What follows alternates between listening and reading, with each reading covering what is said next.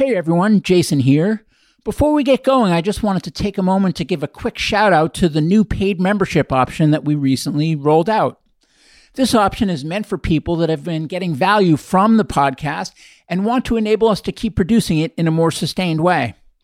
It's also for people that want extra stuff, such as bonus content, a Slack room that's vibrant and filled with people tackling climate change from a wide range of backgrounds and perspectives, as well as a host of programming and events that get organized in the Slack room. We also have a virtual town hall once a month where you can get a preview of what's to come and provide feedback and input on our direction. We'll be adding more membership benefits over time. If you want to learn more, just go to the website, myclimatejourney.co. And if you're already a member, thank you so much for your support. Enjoy the show. Hello, everyone. This is Jason Jacobs, and welcome to My Climate Journey. This show follows my journey to interview a wide range of guests to better understand and make sense of the formidable problem of climate change and try to figure out how people like you and I can help. Today's guest is Maggie Thomas, the political director for Evergreen, an organization set up by the former staffers for Governor Jay Inslee's campaign for president. Prior to that, Maggie served as climate policy advisor to Senator Elizabeth Warren and deputy climate director to Governor Jay Inslee, whose campaign climate plans were heralded as the gold standard of climate policy for the 2020 presidential primary. I was very excited for this discussion as Maggie is deep in climate policy and has done so on behalf of campaigns that have arguably the best climate policy around. We cover a lot of ground in this episode, including the key tenets of the Inslee policy plan, what it was like to be part of the Inslee campaign and the Warren campaign, where we find ourselves in this pivotal moment as it relates to the clean energy transition and as it relates to the upcoming election, and Maggie's input not only on how to grease the skids to get the transition to happen faster from a policy standpoint, but also what other levers can be most impactful to bring about the change that we so desperately need. I thoroughly enjoyed this one, and I expect you will as well. Maggie Thomas, welcome to the show. Thanks for having me. Thanks for coming. I have to say, I'm a bit intimidated to have this discussion because my whole career has been in little tech startups, and I've only been kind of dipping my toe in the water with policy over the last year or year and a half because I care about addressing climate change, and policy is such an important lever. But this is not my comfort zone or my happy place. I'm just here because it matters. But Awesome. you, this is, I feel like not only are you well-versed in this, but I actually feel like you might like it. I do like it, yes. You don't work on 2 presidential campaigns in 1 year, unless you like it, I must admit. And we can get into this a little bit later, but it's a learning experience for me too. When you are a climate staffer on a presidential campaign, you have this massive portfolio, and there's no way that you can be an expert in every aspect of it. So I am continually learning just like you are. So happy to be here for this conversation. So how did you find your way into doing policy work, and how did you find your way into doing climate work, let alone at the intersection of those two? Great question. I've always been really motivated and excited to work in and around politics. It's something that gives me a lot of energy and excitement and enthusiasm. I know that probably sounds crazy to a lot of people, but ever since I was little, I have been out knocking doors for candidates, and it's just been a part of my life and what I do with my family, and now I do it professionally as well. So at the same time, I've always been really interested in climate and environment issues, and now in this moment in time, I think there's no better way to spend my time than try to work at the intersection of those two things, because in order to really defeat the climate crisis, we need to make some pretty significant changes politically. That's really where I find myself. I mean, I'd love to talk about your current work, which is usually where we start, but given where you've come from, and even where you've come from recently, I feel like we should start there. So you worked on Governor Inslee's campaign for president.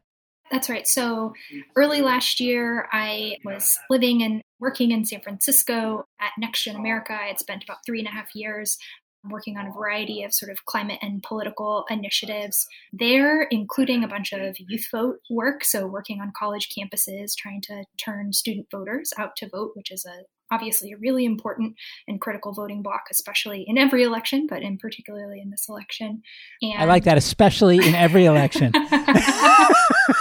Yeah, I couldn't. I was going to say this election, and then I thought, no, that's wrong. It's in every election. Yeah, and I ended up heading up to Seattle and joining Governor Jay Inslee's presidential team as the deputy climate director.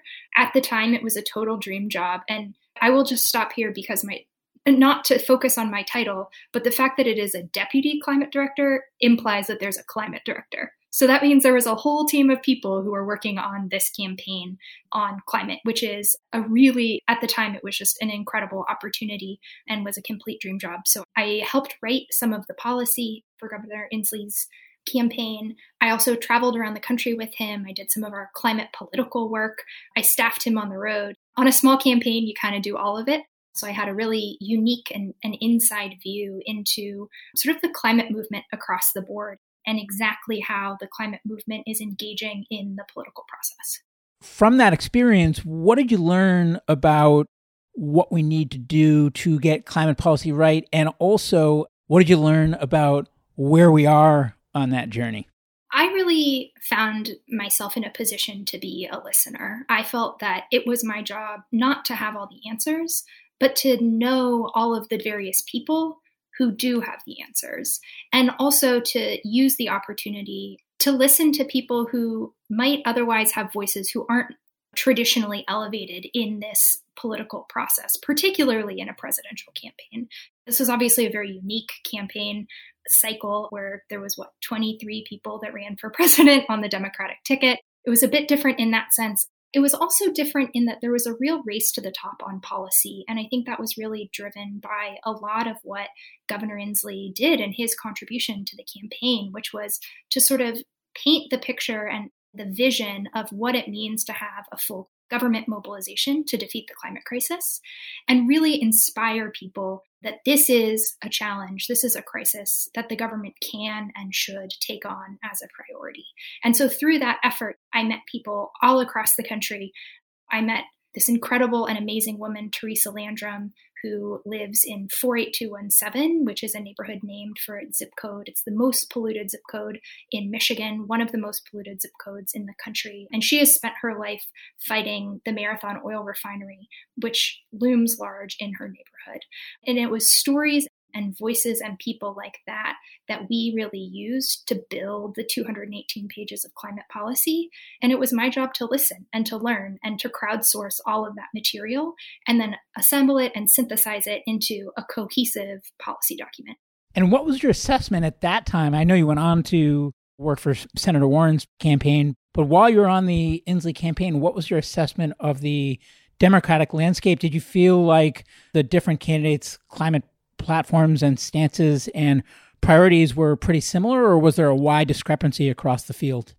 There was definitely a pretty wide range. However, something that I certainly am incredibly proud of is the 218 pages of climate policy that we put forward were called the gold standard of climate policy in the presidential field. And I think the other candidates really recognized that the priority and the importance of this issue and really rose to the challenge. And when Governor Inslee dropped out of the race, many of the candidates actually, not only did the candidates pick up the phone and call him and ask for advice on this issue, but they actually adopted his policies into their own climate platforms and policy platforms. I would say that we almost were busier after the campaign than while we were on the campaign. All of the staff of the other campaigns were calling us as well, asking for advice, asking for line edits on their climate policy plans. It was an incredible thing to be a part of, and really proud to sort of have been one of the many staffers on all of these different presidential campaigns that really contributed to this race to the top on policy. And so was there a lag in terms of when Governor Inslee made the decision to drop out of the race? Did you migrate right over to Senator Warren, or I guess, how were you feeling at that time? And then how did you end up switching gears and working on the Senator Warren campaign? I was picked up by the Warren campaign fairly shortly after Governor Inslee had dropped out of the race as the climate policy advisor to the campaign. So I was on the policy team, although I did a lot of climate political work as well. In this field, you really can't do the policy without the politics or the politics without the policy. So that's really the area of climate that I love to work on. The intersection of those two? Exactly. The intersection of policy and politics. And Senator Warren very much believes in the best ideas. It doesn't matter to her where those ideas are coming from. She wants to elevate the best ideas. And she really recognized that Governor Inslee had some of the best ideas on climate in the presidential race. And so she fully adopted his climate platform, starting with the 100% clean plan, and then wanted to expand on all of those policies as well. So when I came on board, I continued to write climate policy. Senator Warren came out with 14 climate plans by the end of her campaign, which is crazy to say. And she had a full-time climate staffer.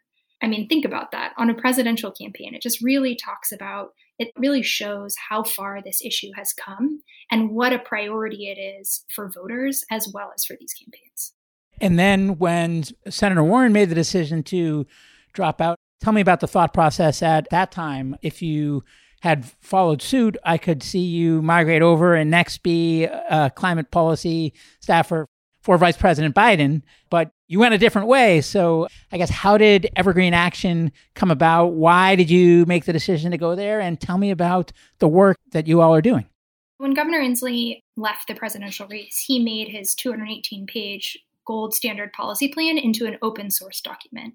And so Evergreen is really taking up that promise to provide an open source climate policy platform to inspire bold action by the next president and Congress, beginning on day one. And so it's our job to take these ideas that were put forward in a very public way. I will say most policy ideas are not introduced into the American psyche via the political press corps. That is a very unique way to bring ideas forward. And the press tell you what they think of it, and the American public tells you what they think of it. So we're in a very unique position where we have this suite of climate policies that have really been socialized with the American public over the course of the last year. And so now what we're doing is we're working with Congress and we're saying, we're going to individual offices and we're having really good conversations saying, which pieces of these do you want to take?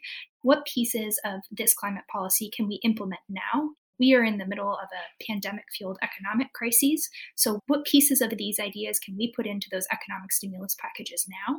And then what do we need to think about, and what is that sort of deep policy work that needs to be done in order to be ready for day one action? And that doesn't mean that on day one, people are thinking about what they want to do. That means on day one, we're actually taking action.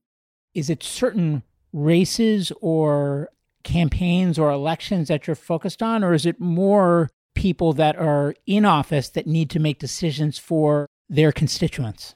We're focused on sitting electeds and really taking that policy document and turning it into action at the federal level. So what Governor Inslee put forward as part of his presidential was this, it's not a new idea, but really proving out the point that good climate policy is good economic policy.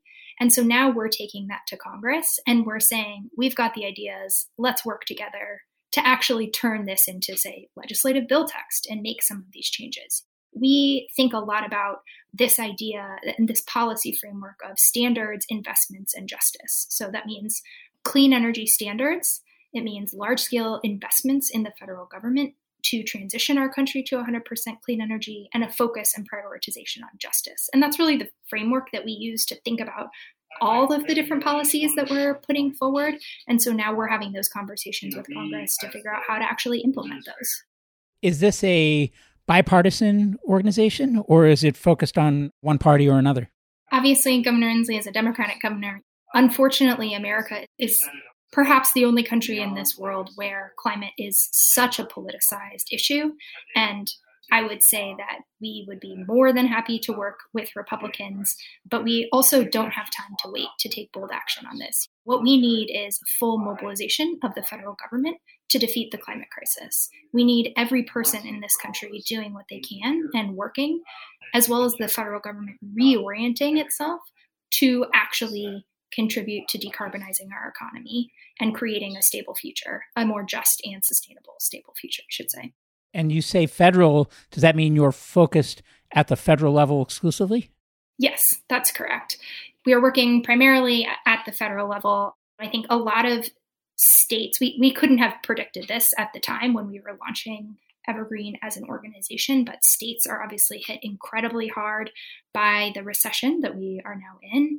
And I think there is a really important role for states here as well as for the federal government. And we are a small team of people. We try to be targeted and focused in our work and are primarily focused on the federal government.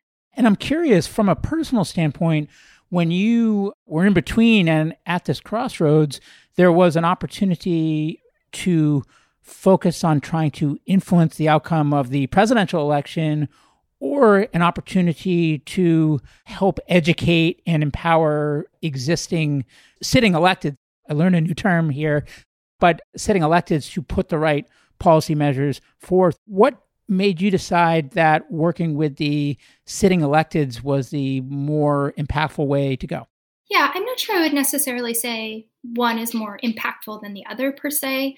I didn't feel like I needed to go for the hat trick of presidential campaigns. I think 2 in 1 year, 3 jobs, 3 states was probably enough for me. That said, what we at Evergreen are calling for and what Governor Inslee is calling for is this idea of a full-scale mobilization of the federal government. And that type of action doesn't happen by flipping a switch. That type of action takes a lot of very careful and detailed and comprehensive planning. And so that's what we are going to work doing now, because we don't, as you know, as someone who has spent a lot of time studying the issue of climate change, we don't have time to waste. This is something that we need to take action on now. There is a lot of really deep and important policy work that needs to happen in the lead up to any kind of presidential transition. That's really what we're focused on right now.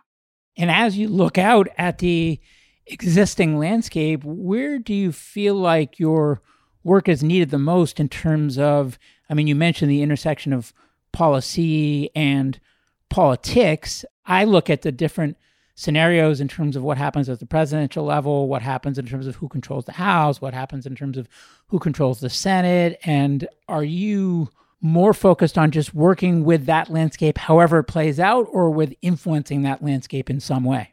Evergreen is a 501c3, C4, so we are limited in what our political involvement can be. That said, there's all kinds of really important policy work with sitting elected officials that can happen as a C3 or a C4.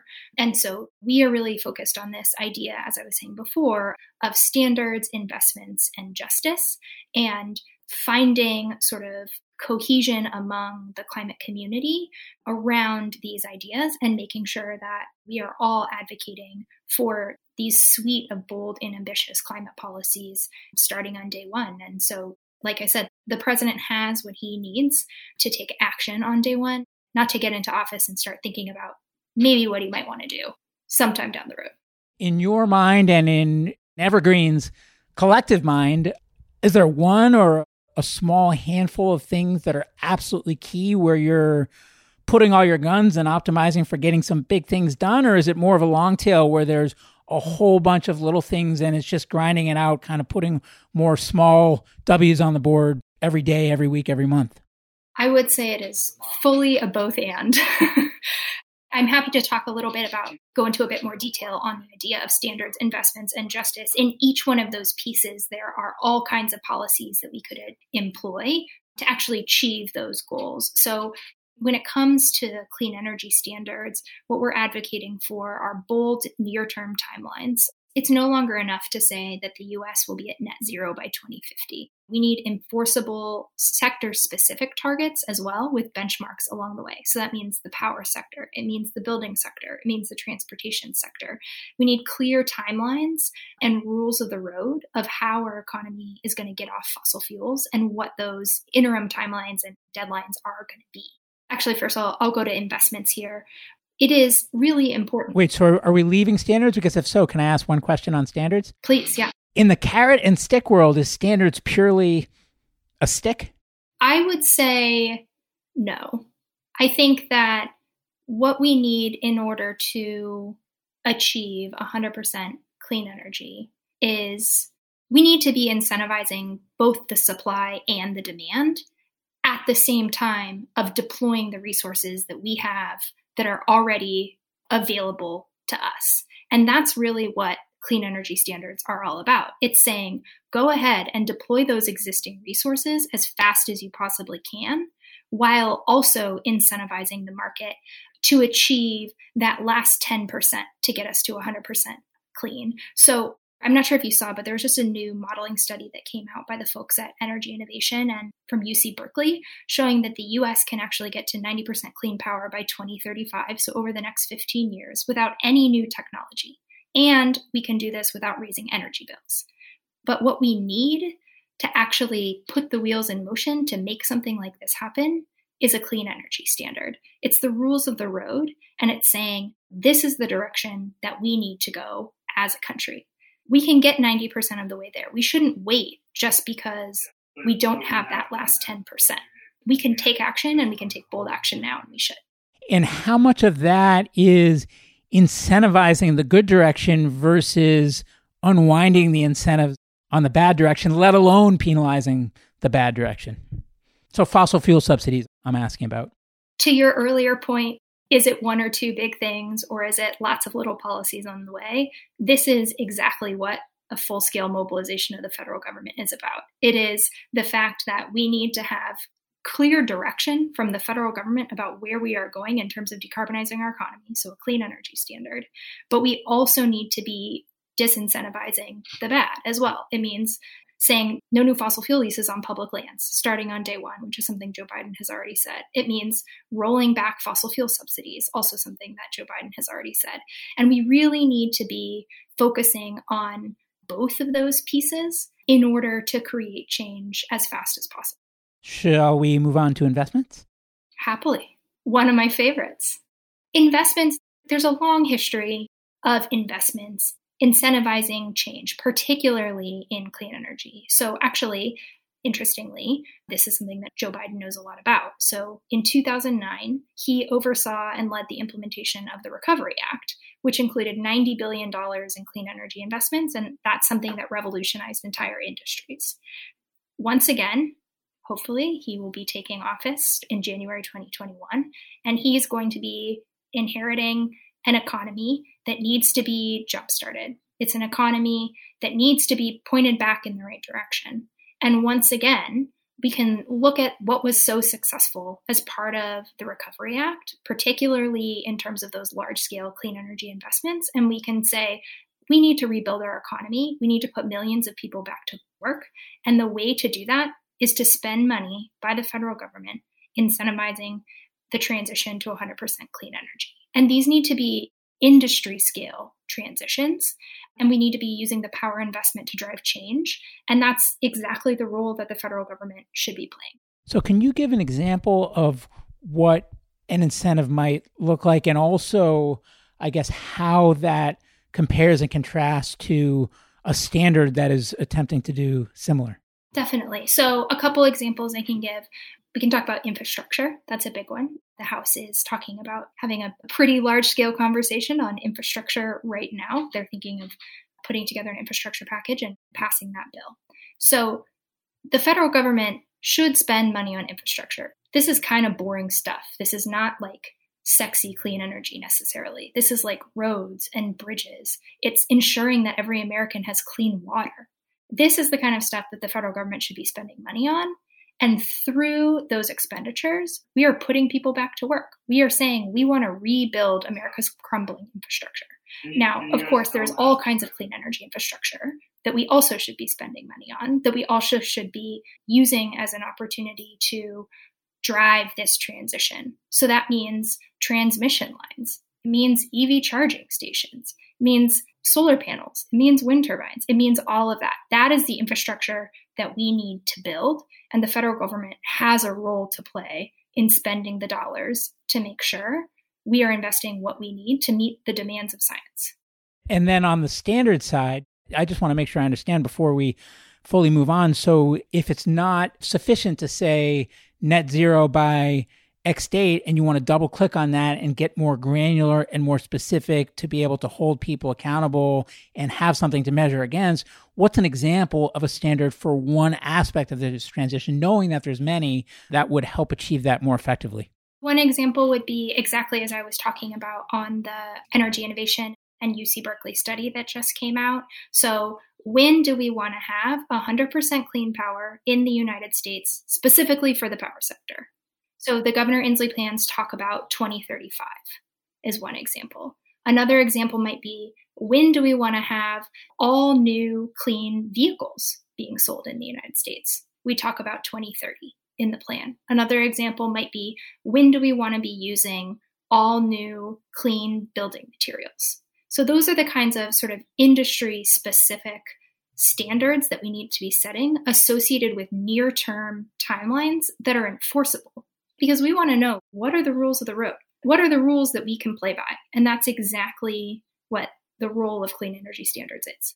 And then on the investment side, do you also look at the different options for where that funding comes from and the trade-offs with the different paths?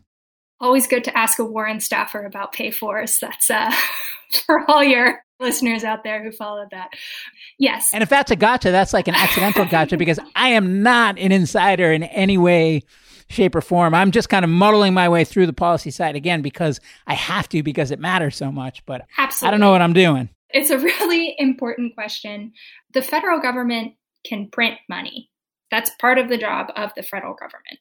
And this is one of those places where we should be spending a lot of money, and we should be spending new money, because we need to be rebuilding our economy in a more just and sustainable way. And we need to be putting millions of people back to work. And the way that we know that we can do that is by transitioning our economy to 100% clean energy. So I guess the last bucket there from the three is justice. Absolutely.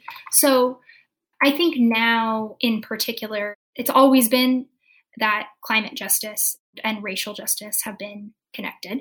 And now more than ever, I think we are seeing a call to really highlight that. This is not an issue that is particularly easy to talk about, but it is an issue that is incredibly, incredibly important. And as we think about rebuilding our economy, this is an opportunity to right the wrongs of our past, and is an opportunity to ensure that every American has the right to clean air and that every American has the right to clean water. It is not a coincidence that in America, more Black and Brown communities have higher rates of asthma and higher rates of cancer than white communities. This is because, very intentionally, there is a long history of environmental racism in America. And I think, particularly in light of the tragic murders of innocent Black men like George Floyd and so many others, this is a time when we should be making that very, very clear connection. And we can't stand down from calling it what it is, which is environmental racism. So like I was mentioning earlier, one community that we visited on Governor Inslee's campaign 3 times was 48217 in Detroit. It's the most polluted in Michigan, and it's one of the most polluted zip codes in the country. It's primarily Black and low income, and they live in the shadow of the Marathon Oil Refinery.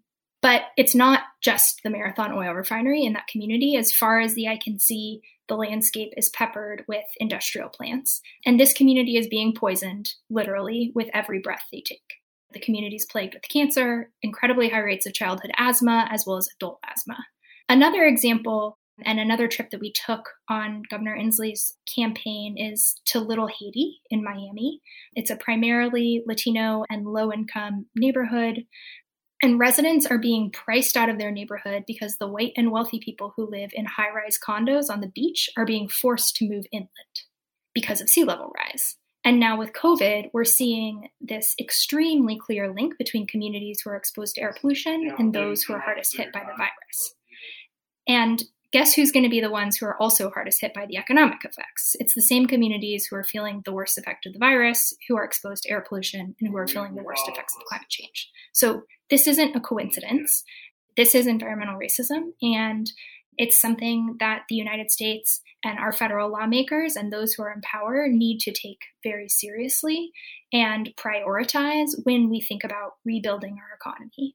This is also an area that we spent a lot of time particularly listening on both campaigns that I worked on. It's exactly why our environmental justice plan was called the Community Climate Justice Plan and not just the Environmental Justice Plan, because it was about listening to communities who have the solutions to the problems that they are facing in their communities. As elected officials get educated on environmental racism and this discussion gets brought to the forefront, once one knows what can one do, either as an individual or collectively as a society or as a government or as a policymaking body or whatever, to right those wrongs and bring about the change that you're advocating for, which I agree with, but what do we do? I think the first thing is to be willing to call it what it is and not be afraid to say it. That's incredibly important. Gone are the days of propping up the fossil fuel economy of the past. I think now is when we need to look forward and we need to rebuild this clean energy future. I think there are a variety of policies that we advocate for, particularly around justice, that are important to name. I also think that right now, as the House is debating this infrastructure bill, this is a perfect time to talk about what it means to actually weave environmental justice into all of our climate policy and not just kind of tack it on at the end to check the box and say, well, I care about environmental justice, so I've done this one little small thing. So I'll talk about a few of these policies now. So the first is equity impact mapping. As I was saying before, and as lots of data is showing, environmental factors are affecting lots of different aspects of everyone's lives. It also impacts housing. It impacts education, you name it. And all of these issues are connected. What we need is a national data set that overlays all of these different factors and is actually what drives where we are spending money in the new clean energy economy. So we shouldn't just sort of randomly be deciding to spend money here and there. We should be spending money in the places that are hit first and worst by climate and who are hit by a legacy of industrial pollution. And then the second thing is advocating, and this comes straight out of an environmental justice bill that passed last year in the state of New York, is advocating for about 40% of climate dollars to be spent in frontline communities. And we need to have a clear target. And again, that should be backed up by data, of course, but we need to have a clear target and a prioritization of this issue in every dollar that we spend. And that starts with infrastructure. And I hope that our leaders are willing to take this moment and prioritize justice. We've talked about these kind of three pillars of standards and investments and justice. If it's okay, I have kind of a punch list of topics I would love to just bring up and speak about in the context of these pillars and the overall views and plans put forth from Evergreen. So one is a price on carbon.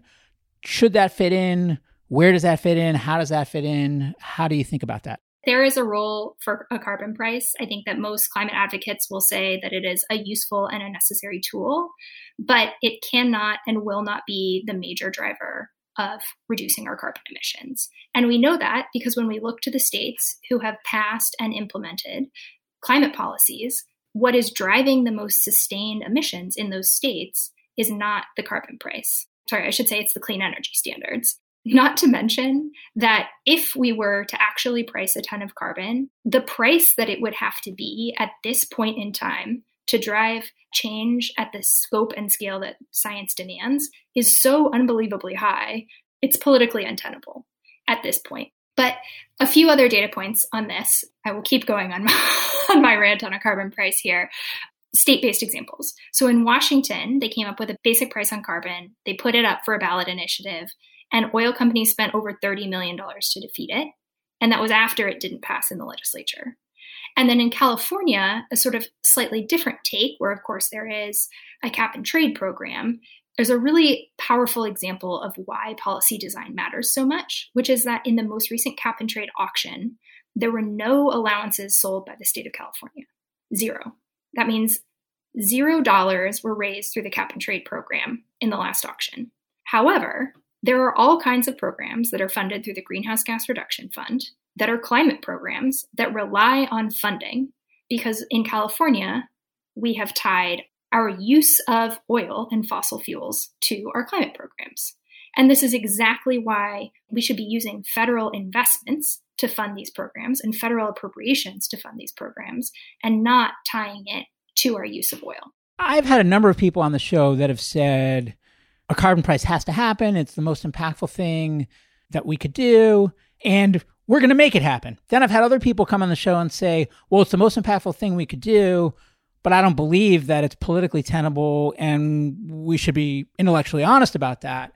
I'm hearing something different from you, which is kind of a combination of not politically tenable, but even if it was, not convinced that it's the best path anyways. Am I hearing right?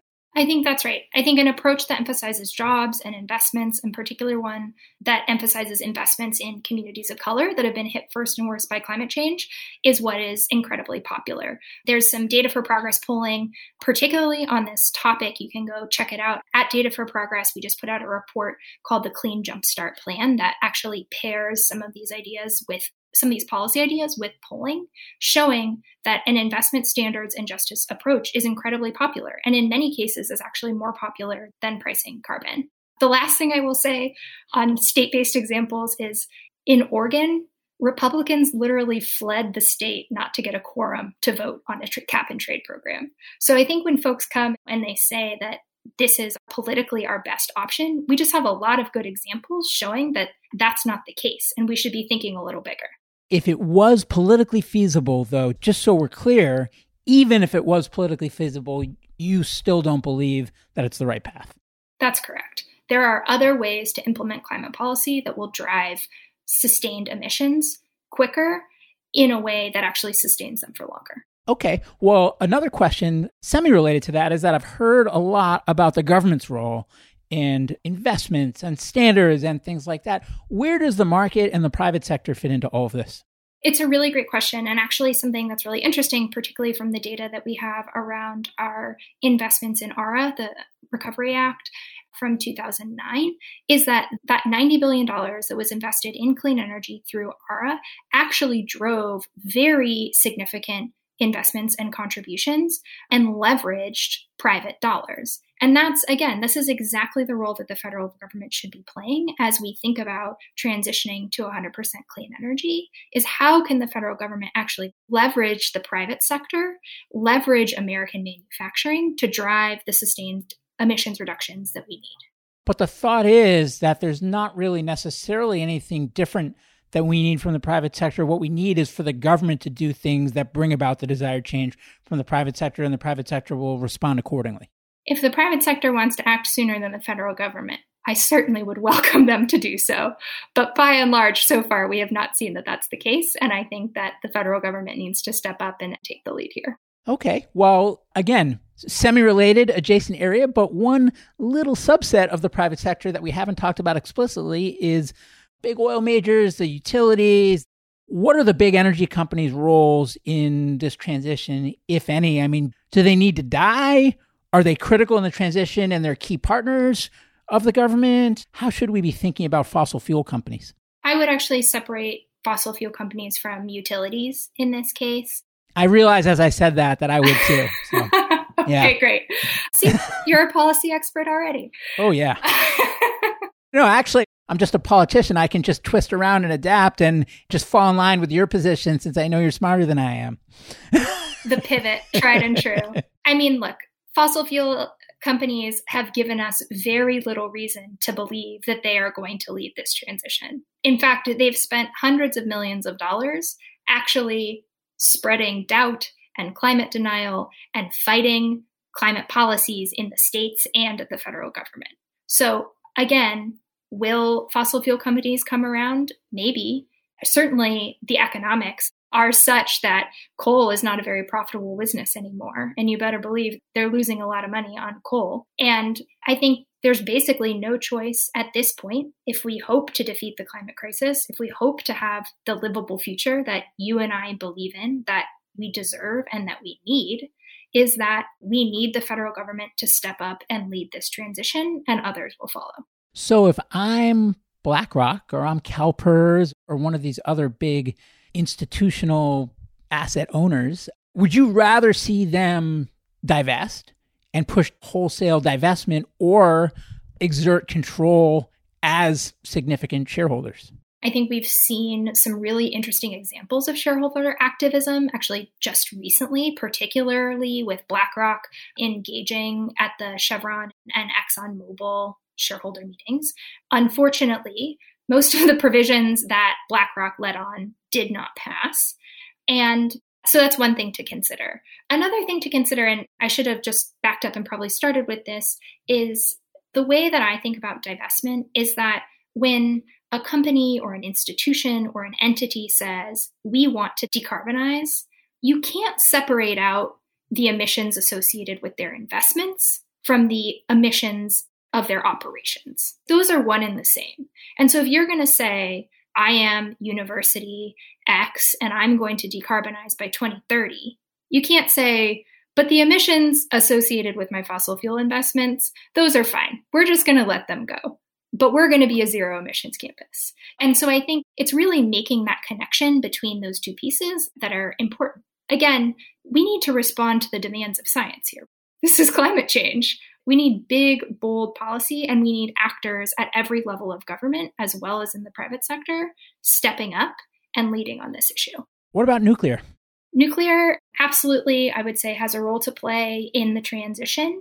I personally don't think you have to be like pro-nuclear or against nuclear. I think particularly when it comes to advanced nuclear, we need to be expanding the federal R&D budget and making investments in nuclear so that we know that it is a feasible technology that we can and should be employing, that it's a safe technology, and that we can bring the cost down such that it has cost parity with other technologies. Should we be decommissioning the existing fleet?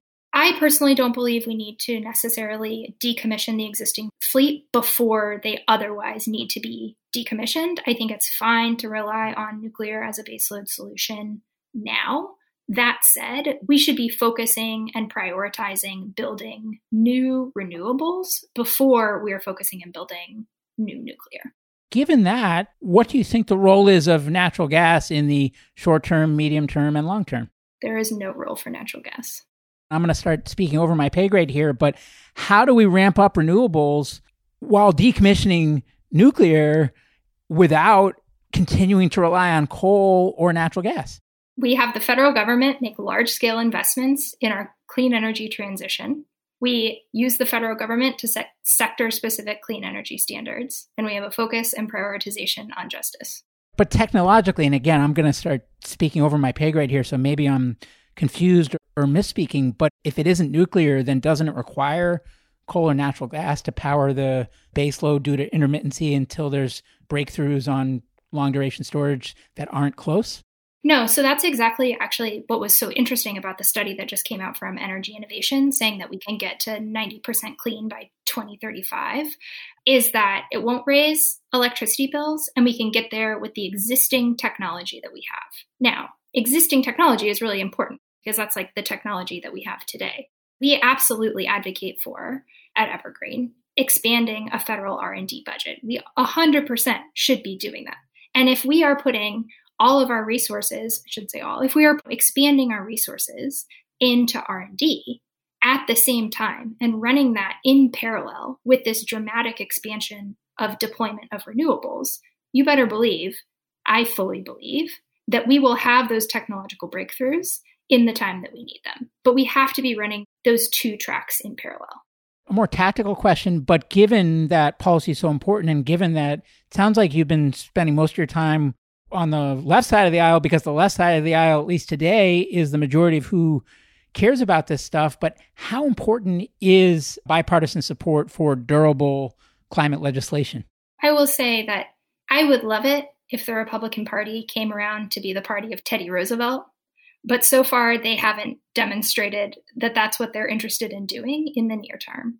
Again, when we look at the issue of climate change, it's not a discussion between two political parties on what the role of government is. This is a different kind of issue. This is science. This is us meeting the moment with policies that meet the scope and scale that science demands. And so we have to start doing that now. And I would love it if Republicans wanted to come along, but so far they have not demonstrated that they're willing to do that. Yeah, because it's interesting. I mean, if you look at the Democratic Party, there's kind of the Green New Deal, progressive, justice, like inspirational, visionary, like the kind of world we've always aspired to live in. And then there's kind of the more pragmatic center that says, hey, let's unbundle this. We want to get to the same place, but the way to get there tactically is to kind of get small wins steadily over time that don't get overly politicized, that aren't overly combative, and that don't completely alienate the right by triggering them with some name like the Green New Deal. How do you think about that? And I mean, do you fall closer to one side of that slider or another, or is there another kind of framework altogether for how you separate that distinction or categorize it? I will say, I think the Green New Deal has been incredibly important in reorienting and refocusing and creating a vision and sort of putting a North Star out there and saying, this is where we want to go. This is the world we want to live in. That said, to get there, I think there are, again, it comes back to this idea of the full mobilization of the federal government. There are so many different things that we need to do from within our federal government in order to achieve that end goal, that there is lots of space for lots of different people and lots of different voices. And what I really believe is that we should be expanding the tent, and we should be using our ability to communicate to bring as many voices in as possible to say, hey, this is the future that we want to have, and this future has 100% clean energy. So here's a question. So I've heard from multiple people, and again, perspectives vary a lot on this, so it's not like there's no consensus that I can tell. But I think one frame of reference is the Green New Deal is inspirational, but there's really nothing in it for me to assess. It's like a frame within which the guts sit, but there's no guts. If someone said, well, the 200-something pages of work that Governor Inslee's campaign did, and that's now kind of evolved into what you're doing at Evergreen Action, I mean, if someone said that's kind of the guts for the frame that is the Green New Deal, how do you react to that? Well, I have been known to joke that the Inslee plan is the Green New Details. So perhaps that answers your question. Got it. I guess you might have also kind of answered this next question, but I think it's an important one. If you were led to believe that the guts of the Green New Details would be more effective to be brought to life from a political standpoint in an unbundled way where you pull out different pieces and put them over the line, kind of one little piece at a time versus as this overall kind of tidal wave, would you be resistant to that approach, or is it just whatever's going to get the job done? One way that I often think about this is to break it out by who actually has to do the thing. So is this a role for the Congress? Is this a role for the agencies? Is this a role for the executive branch? And so that's kind of how we think about separating out all of those pieces, sort of getting at what your question is. And there absolutely is an order of operations that we are thinking through about the best way to get that done. And there is plenty of opportunities to have small wins along the way. That said, and I probably sound like a broken record here, but again, we need to be responding to the demands of science. And that's what the suite of policies that we at Evergreen and Governor Inslee really put forward does, is it says, these are the kinds of policies that we need to meet the scope and scale that science demands. Okay, so given that, and given that you're focusing on sitting electeds, what are you out there trying to get them to do or trying to provide them? So tactically, when you look at the landscape of all the sitting electeds, where are you spending your time and in what context? What are you trying to get done? Especially now as the Congress has been passing these economic stimulus bills, we've been engaging with particular offices to think through and to say, all right, how do we make sure to prioritize our clean energy objectives while also jumpstarting the American economy? And so that sort of intersection is the particular policies that we've been focusing on now. That said, there's a really important role to play to think a little bit longer term to say, okay, what is that big omnibus legislative package that we want to see in January or February of 2021 that's like right out of the gate, has some of these big policy priorities in it? And what are all of the details that we need to think through in order to make that happen? So there's kind of, again, it's both and. Seems like everything, both and. So let's say Biden wins. Is there a clear subset of the Evergreen plan that you have clear-cut recommendations for the first 100 days that we could immediately get to work on stuff that's relatively straightforward to put through that you think will be outsized in terms of its potential impact? I can speak to particularly executive actions. Why don't we start there? I've outlined a lot of congressional actions previously. So a few things that Biden has already said that he's going to do, which I think is important to start there. So one is to rejoin Paris. I see this as really the absolute bare minimum. This is the first thing that any politician can say that they're going to do. But it does show the world that we're serious about being a leader on the world stage. The second, which Biden has said, is no new fossil fuel leases on public lands. Getting back to your question, sort of how do we ramp down fossil fuels while also ramping up renewables? The third is clean cars. So how do we actually put a clean energy standard around our vehicles to incentivize and create that demand so that we're jumpstarting American manufacturing of clean vehicles in the United States and around the world. And then the last thing that Biden has said that I think is really important to focus on is this idea of a buy clean standard and federal procurement. So the federal government spends about $500 billion on contracts every year. That's a lot of money. And imagine if the federal government said, tomorrow we're only going to buy EVs, or tomorrow we're only going to use zero emissions building materials. These buy clean rules can play an outsized role in driving demand, which I think is really important as we think about shifting the entire economy onto 100% clean energy. So that's what Biden has already said he's going to do. And there's a few more things that I would be remiss if I didn't mention of where we think he should go. So the first is to aggressively use the Clean Air Act to clean up the power sector. The second is to prioritize and reorient the federal government around climate action. Something that Elizabeth Warren talks a lot about is how personnel is policy. And this really fits into Governor Inslee's idea of a full-scale mobilization of the federal government, which is that every person in the federal government has a role to play on climate. Traditionally, we may not have thought of Treasury as a really important place for driving climate action. But we know that when we think about what we're financing, particularly financing of fossil fuels, Treasury suddenly becomes very important. So really that commitment of personnel as policy, I think, is super important. And then lastly, this prioritization on environmental justice, thinking about that equity screen, that equity data mapping piece that I had talked about earlier. And given the study that came out, how the existing tech can get us all the way there, et cetera, what does that mean for things like carbon removal, carbon sequestration and storage, direct air capture? How do you think about that? I think about it pretty similarly as we were just discussing with advanced nuclear. Absolutely, we know we are going to need carbon removal technologies, and we should be investing in expanding our federal R&D budget. But we shouldn't let the fact that we don't have those technologies yet stop us from taking action now.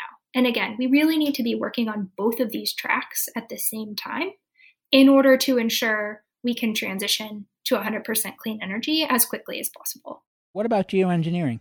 I would say that we should absolutely make investments in R&D and see if we can get the cost of some of these technologies down, that we can do them safely. And if we can, then we should deploy them. I guess my final kind of line of questioning here, and I hope we're still doing okay for time. I know we're coming up on an hour here. So I now have a much better idea of both your views on the substance, but also what you're trying to achieve with sitting electeds. I guess my question is, just taking a step back from the work of Evergreen Action, what could change structurally or systematically, or if you had a magic wand to change something, consumer perception, I don't know, that would make your lives easier in bringing about the transition that you're working so hard to achieve? I would probably, there's so many things I could say. I don't know, the one thing. You can say more than one. Yeah. Well, the first thing I would say is I would create the conditions so that every person in America could get out and vote. Because I think if every person in America voted, we would see a very different makeup of our sitting elected officials than we do now. And I think you would see a group of people and a group of representatives who are willing to take bold action, who weren't beholden to the fossil fuel industry. Is that the one thing? Oh, there's so many things. I'll just stop at one. That's one thing. My last question, or maybe two final questions. One is actually an MCJ community member suggested I start asking guests this. I've asked it one time before. You'll be the second. Never asked it before that. 100-something interviews so far. But if you weren't doing the work you're doing at Evergreen Action and you wanted to have the biggest impact you could on addressing the problem of climate change, what would you be doing? I think I'd probably run for office. Nice. Does that mean maybe at some point you'll be a sitting elected in the future? Yeah, I think I might one day want to run for office. But in the meantime, I think advocating and trying to get some of these ideas passed and into the public dialogue and into the congressional bloodstream is one of the best things that I think I can be doing with my time in order to try to do my part to defeat the climate crisis. I hope you run for office someday, by the way. I will vote for you. Thank you. But my last question is just a bunch of listeners, maybe even all the listeners, like you just said, they're trying to figure out what's the highest use of their time that they can do to address this problem. Some of them have full-time jobs and this is a nights and weekends thing. Others of them are in between and trying to figure out where to work or what company to start or should they be running for office or things like that. Others of them work in the climate movement today and have been for a long time. But I guess speaking either separately to the different stakeholders or to everybody in unison, what advice do you have for listeners in terms of how they should find their own lane and think about what they can do to help? So the first thing I'd say is vote, but you probably predicted that. So I'll give a few other answers as well. In addition to voting, I think being willing to be an active and engaged citizen and calling your representatives at every level of government and demanding that they take bold action on climate and advocating for the solutions, not the solutions that you think are politically palatable that might get bipartisan support, but the solutions that are actually going to respond to the demands of science. That is a very good use of your time, I would say, in my humble opinion. The other thing you can do, of course, is give to organizations that are acting politically to create these policy solutions. Evergreen is one of them, which is where I work. You can go visit our website if you want. But what's the website? The website is www.evergreenaction.com. We'll put that in the show notes as well. Awesome. You know, at the end of the presidential debates, when they would all go around and say their website and say, chip in $1. I don't want people to think I'm doing that. But one thing I do think is really important to recognize is that I wish that I could tell people to recycle or reduce, but what we really need is systemic change. And we need people who are willing to fight for that full government mobilization so that we can defeat the climate crisis. And it's not about eating a few less hamburgers anymore. I'm sorry to report. Gosh, this was such a comprehensive discussion. Is there anything that I didn't ask that I should have, or any parting words for listeners? No, I don't think so. Thank you for your time, and thank you for doing what you're doing and getting the MCJ community together. This is an issue that we need everybody working towards, everyone fighting together on, and I'm excited that you were willing to dive into policy and excited to hear more about your learnings going forward. Awesome. Well, thanks so much, Maggie, and thank you so much for all of your work as well. I'm just here learning about all the people doing the real work, and you are the poster child of that. Well, thank you. I really appreciate it and hope we can keep in touch and keep the conversation going. Hey, everyone. Jason here. Thanks again for joining me on my climate journey. If you'd like to learn more about the journey, you can visit us at myclimatejourney.co. Note that is .co, not .com. Someday we'll get the .com, but right now, .co. You can also find me on Twitter at jjacobs22, where I would encourage you to share your feedback on the episode or suggestions for future guests you'd like to hear. And before I let you go, if you enjoyed the show, please share an episode with a friend or consider leaving a review on iTunes. The lawyers made me say that. Thank you.